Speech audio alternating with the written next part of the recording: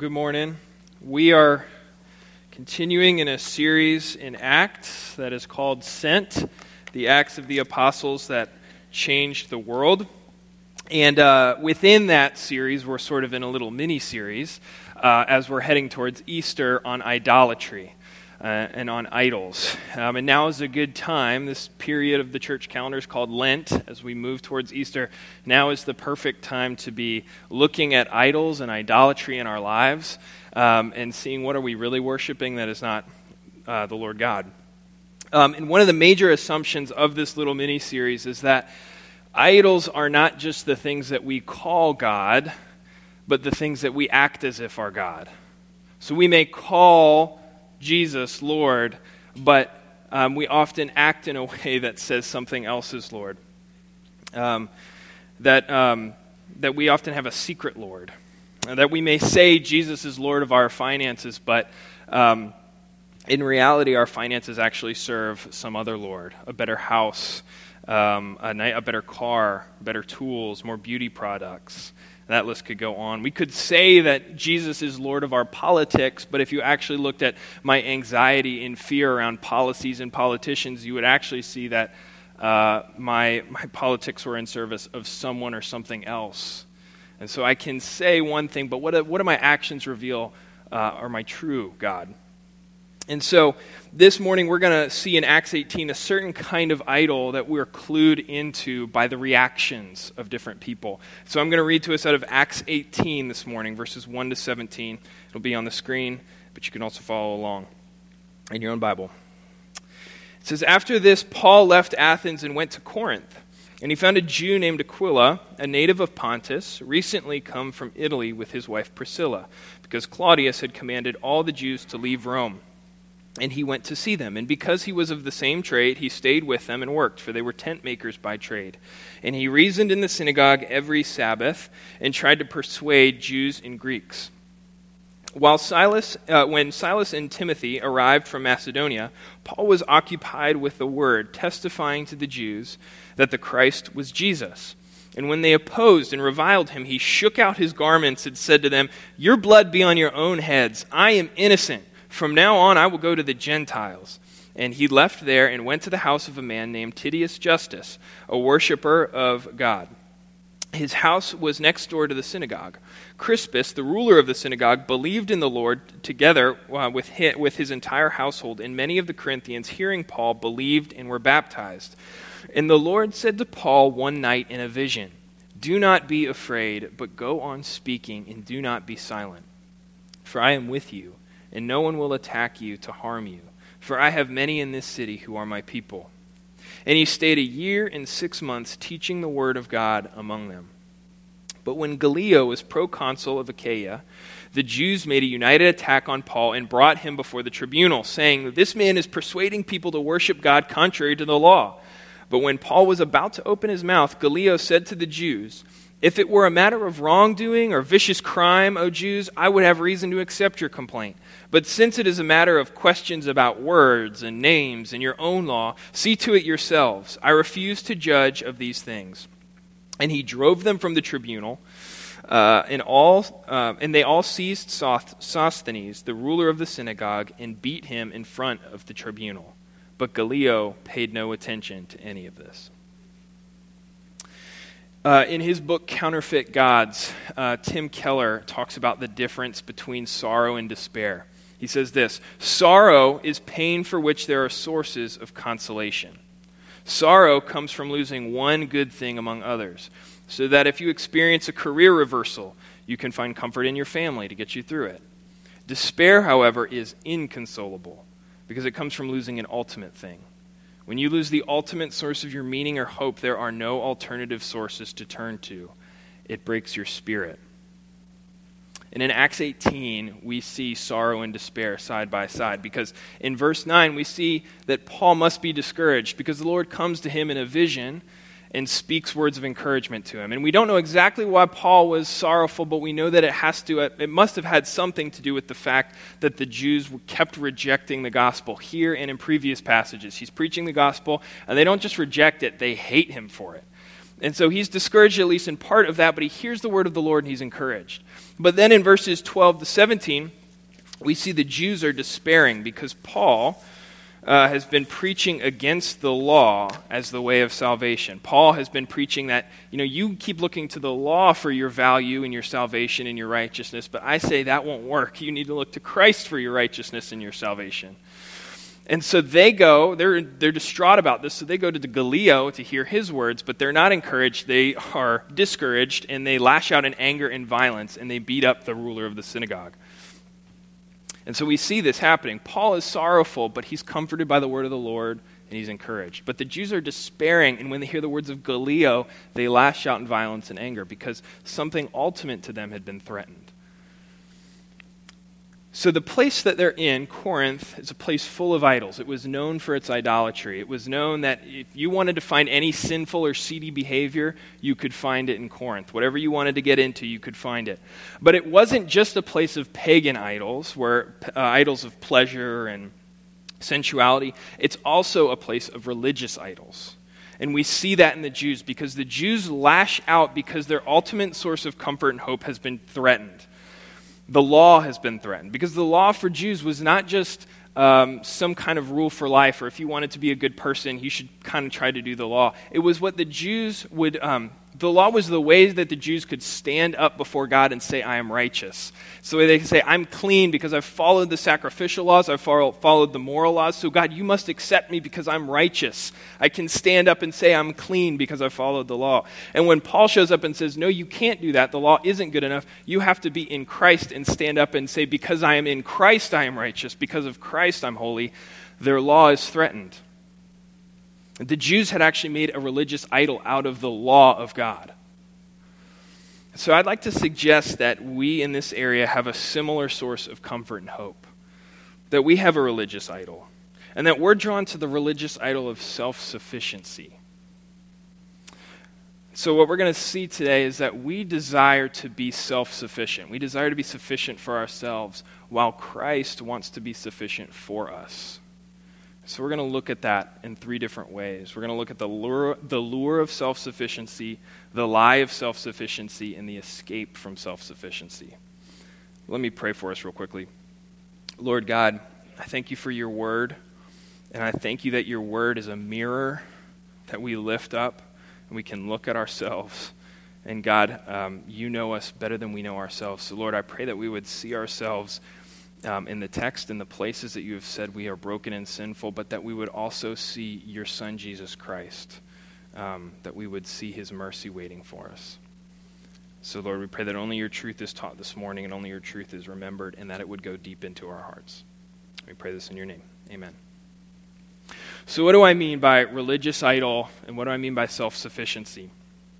If you were to go into Richmond City right now, or any probably major city in the U.S., with exceptions, I'm going to make some generalizations that there are definitely exceptions to, you would probably find that people became more morally relativistic as you went into a city. So people would say things like, well, everybody's got a different standard, everybody lives differently, you find what works for you, I'll find what works for me, I'll live up to my standards, you live up to your standards. But there's no universal standard, people just kind of figure out what works for them. Do what makes you happy and gives you meaning. But I would say here in an area like ours, in suburban, Metro Richmond area, and again, this is changing, there's probably exceptions to this, but I would say we tend to be more traditional. And by that, I mean that we tend to have a belief that there's a way things are done here, that there is some level of universal standard that we all need to meet in order to be valuable and to be considered good, helpful, productive part of our community. And that, some of that varies, there's some different standards, but there are some agreed upon standards, that if you don't meet this standard, you're probably not a valuable part of our community. And so there's all kinds of standards like this. I'll just list 4. One, we have financial standards. That we desire to be independently wealthy around here, that we want to be secure in our wealth, and we want to be insulated from disaster. So we look to, you have met the standard if you have your own house and you've got lots of land and you have lots of good retirement accounts, that you have met a financial standard, and that makes you valuable. We have familial standards. We want to see our kids at the top of their class in the best schools, in the hardest classes. We want to see them getting A+ on AP exams at the best schools. And we want to see them doing well on their sports team, on the most competitive team, playing at the highest level and being one of the best on their team. We have familial standards. We have vocational standards, and we desire to be doing the best job at the best place at the highest level. We want to be professionally passing the standard. We have beauty standards. We want to look beautiful. We want to be in shape. We want to eat well. And that's a standard that we actually look to, and that we kind of assume is true for everybody. And these standards kind of equate to an individual law for each of us, that when we meet those standards or exceed those standards, we feel comforted and valued, and we're able to say that I'm sufficient. I'm sufficient. I have met the standard that people have for me, that I have for myself. And we think that if I'm financially independent, or if my kids are doing well in school, then I've met the standard. I'm doing pretty well. I'm pretty sufficient for myself. And ultimately, these standards are a kind of religious idol. Even if they have nothing to do with God or church or the Bible, they have a religious quality to them. That if we meet these standards, we can look to other people or to God and say, look, I've met the standard. I'm financially, or my family is independent. We're doing well. Therefore, I'm righteous. And I must be accepted by people. I must be accepted by God. There's a religious quality to that. Because we can say that God gives us comfort, but what really gives me comfort is when I open my bank account app and I see that number, or I see my investments gone up. We can say that God gives us hope, but what really gives me hope is my children's success and superiority to other kids their age. We can say that God gives us meaning, but my vocational position, the raise I've gotten, the company I'm working at, that's what really gives me meaning. That's what really gives me purpose. And we trade the God Almighty for a religious idol like the Jews did, for a law, for a standard by which we can say, I'm righteous, I'm good. And self-sufficiency is so enticing. It's such a lure because it whispers in your ear, you are good enough for you. You're good enough. You don't need anybody else. And even if you're not quite totally self-sufficient yet, you're on the right track. You're going to get there. You're good enough for you. And we all desire to hear that. You know, one of the worst things that a pediatrician can do is give you these benchmarks by which your child should be doing certain things. They should be rolling or crawling or talking or whatever by this age. For whatever reason, Emerson was on the early end of all the movement-based things. She just was ready to go, which matters none at all because, I mean, who remembers when they first rolled? You know, it doesn't correlate with any success in life whatsoever. So her hitting these benchmarks did nothing for her. But I noticed as she was hitting them that they did a lot for me. That I grew to love that feeling of when she would hit a benchmark and she was doing something early. I was like, yeah, that's right. She's pretty good. And I'd love that feeling of people saying, oh my gosh, she's already doing that. Are you serious? I was like, yeah, pretty good, right? Like I had some level of, by some product of my genetics or my parenting, I had parented a kid past the standards, past the benchmark. But that was just self-sufficiency. You know, there's such a thing as being proud of your kids, but I wasn't just proud of Emerson, I was proud of me. I was making an idol out of my own self-sufficiency of having reached the standard. And self-sufficiency is an idol because it tells you that you have met the standard as a parent. My kid's doing well, so I've met the standard. I'm doing well. That you've met the standard as a worker, that you've met the standard as a churchgoer, as a money manager, anything. It tells you you have done well, and you can prove it because X. So that's the lure of self-sufficiency. And obviously we're all drawn to worship that in ourselves at some level. Is what we do is we take something good, because all idols are really is usually something good that you've made something ultimate. You take something like personal responsibility, something the Bible does say. The Bible says you should be responsible for your finances. You should be a good parent. There are things that you should do well. And we take that and we make it an idol and say, because I'm responsible, I'm valuable. And then it becomes an ultimate thing. And we're all drawn to that at some level. But self-sufficiency is a liar. Because if you point to your sufficiency and your capability as something that gives you value, you will be a hard-hearted, exacting, unforgiving person who is incapable of receiving grace. So what do I mean by that? There's a story in 2 Kings. It's not often taught on, but is a great story and has a lot for us on this. 2 Kings 5. It's a story of a man named Naaman. And the first verse starts this way. Naaman, commander of the army of the king of Syria, was a great man with his master and in high favor, because by him the Lord had given victory to Syria. He was a mighty man of valor, but he was a leper. So right up front, we're told that Naaman is one of the most capable, sufficient people you've ever met. He was one of the best military commanders of the day. He'd had great success. The king liked him, and his reputation was that of a valiant man, a mighty man. But, we get at the end, he was a leper. He was a leper. And you need to realize that in the ancient world, leprosy was not just a disease, it was a death sentence. I read someone this week who said it would have been like watching your body explode in slow motion. That your skin and your bones would start to break down and crack and burst, and your limbs would start to fall off. You would die a slow, painful death, and you would die it alone because nobody wanted to be with a leper. And so one of the most sufficient men in the world has leprosy. And his sufficiency has nothing on his leprosy, but it doesn't stop him from trying, because the story keeps going in verse 2. Now the Syrians, on one of their raids, had carried off a little girl from the land of Israel, and she worked in the service of Naaman's wife. She said to her mistress, "Would that my Lord were with the prophet who is in Samaria. He would cure him of his leprosy." So Naaman went in and told his Lord, "Thus and so spoke the girl from the land of Israel." And the king of Syria said, "Go now, and I will send a letter to the king of Israel." So he went, taking with him 10 talents of silver, 6,000 shekels of gold, and 10 changes of clothing.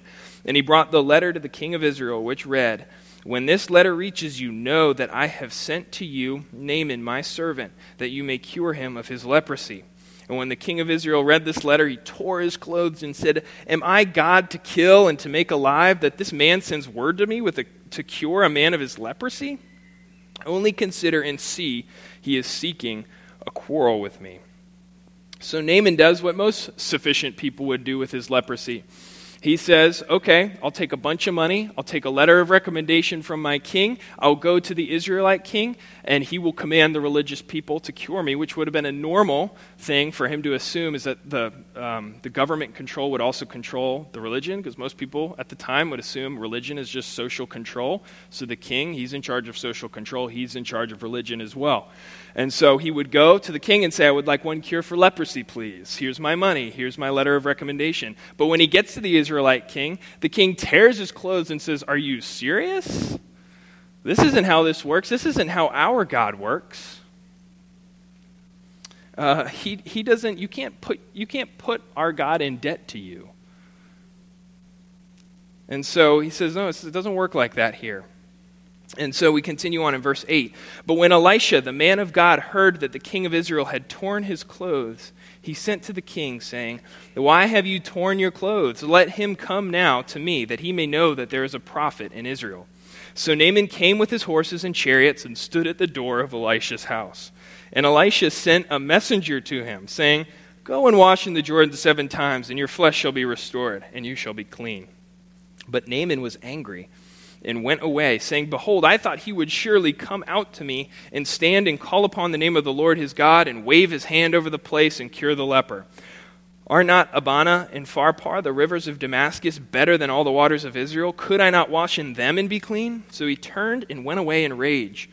But his servants came near and said to him, 'My father, it is a great word the prophet has spoken to you. Will you not do it?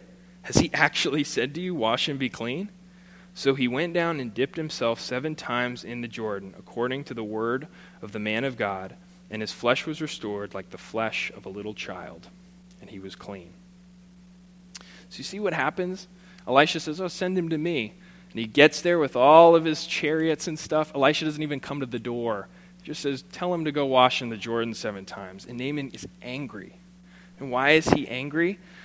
Because what Elisha's telling him to do is free. And it's easy. He says, just go wash in the Jordan 7 times. He's like, are you kidding me? I came all this way to hear that. I've got all this money. Like, there's better rivers back where I came from. The Jordan's a dirty river. I'm not going to bathe in there. But his servants say, are you serious? Like, give it a try. And he does, and he's healed. So what's the point of the story? Naaman is one of the most powerful, capable, successful, self-sufficient people of his time.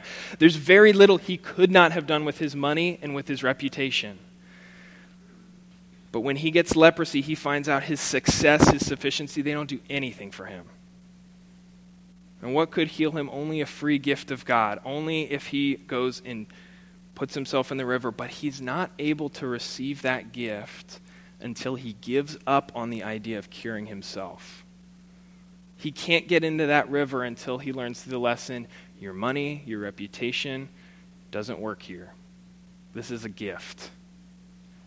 You know, we're fond of saying that we're saved by grace alone, but if we take a really honest look at ourselves, I think based on our fears and anxieties and our hopes, a lot of us don't really just want to be saved by grace alone. We want a competitive edge on saving ourselves. We just want a little help from God so that we can save ourselves. We don't really want grace. We want what Naaman wanted, which is another opportunity to go and show all of the gifts and all of our reputation and put it before God and say, God, you should heal me and take care of me because I'm doing pretty well. You know, self-sufficiency isn't just a distraction, it's a death sentence. You know, if Naaman had died, he wouldn't have died of leprosy. He would have died of self-sufficiency. He would have died of being unwilling to humble himself. And in the same way, unless we're able to admit our complete insufficiency to deal with sin, to deal with the consequences of our sin, until we're willing to admit that, we will never be cured. We'll never be cured.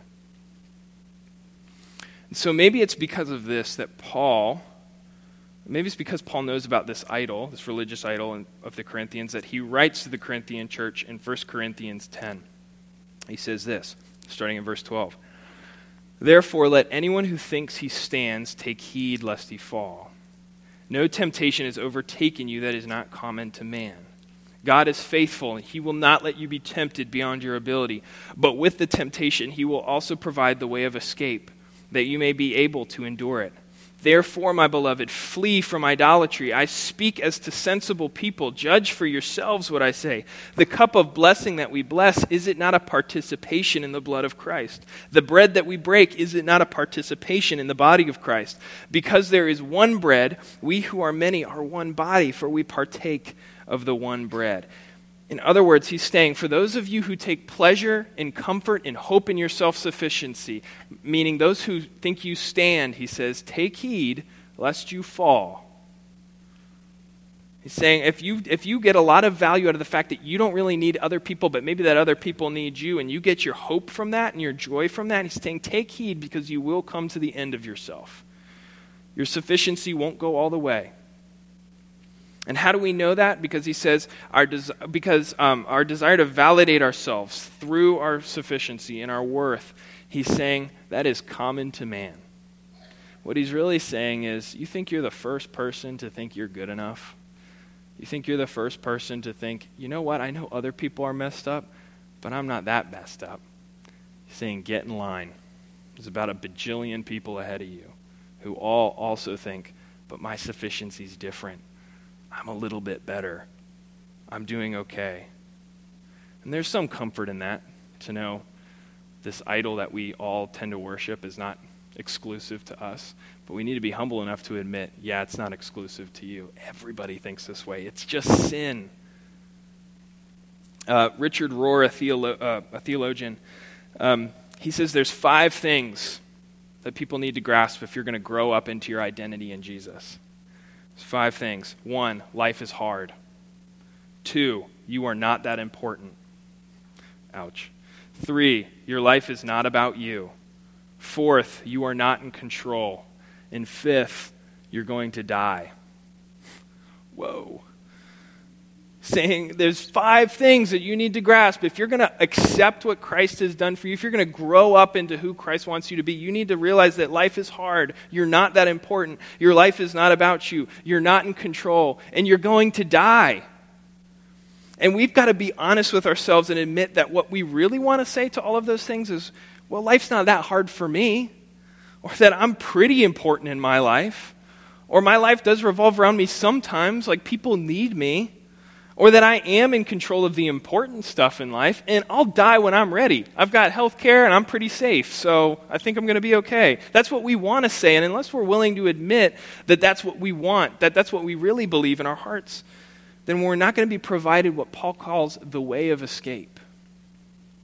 You know, when I've read this verse in the past about the way of escape, I always assumed that it meant, you know, when you're tempted, just remember God's nice, so it's not going to be that bad.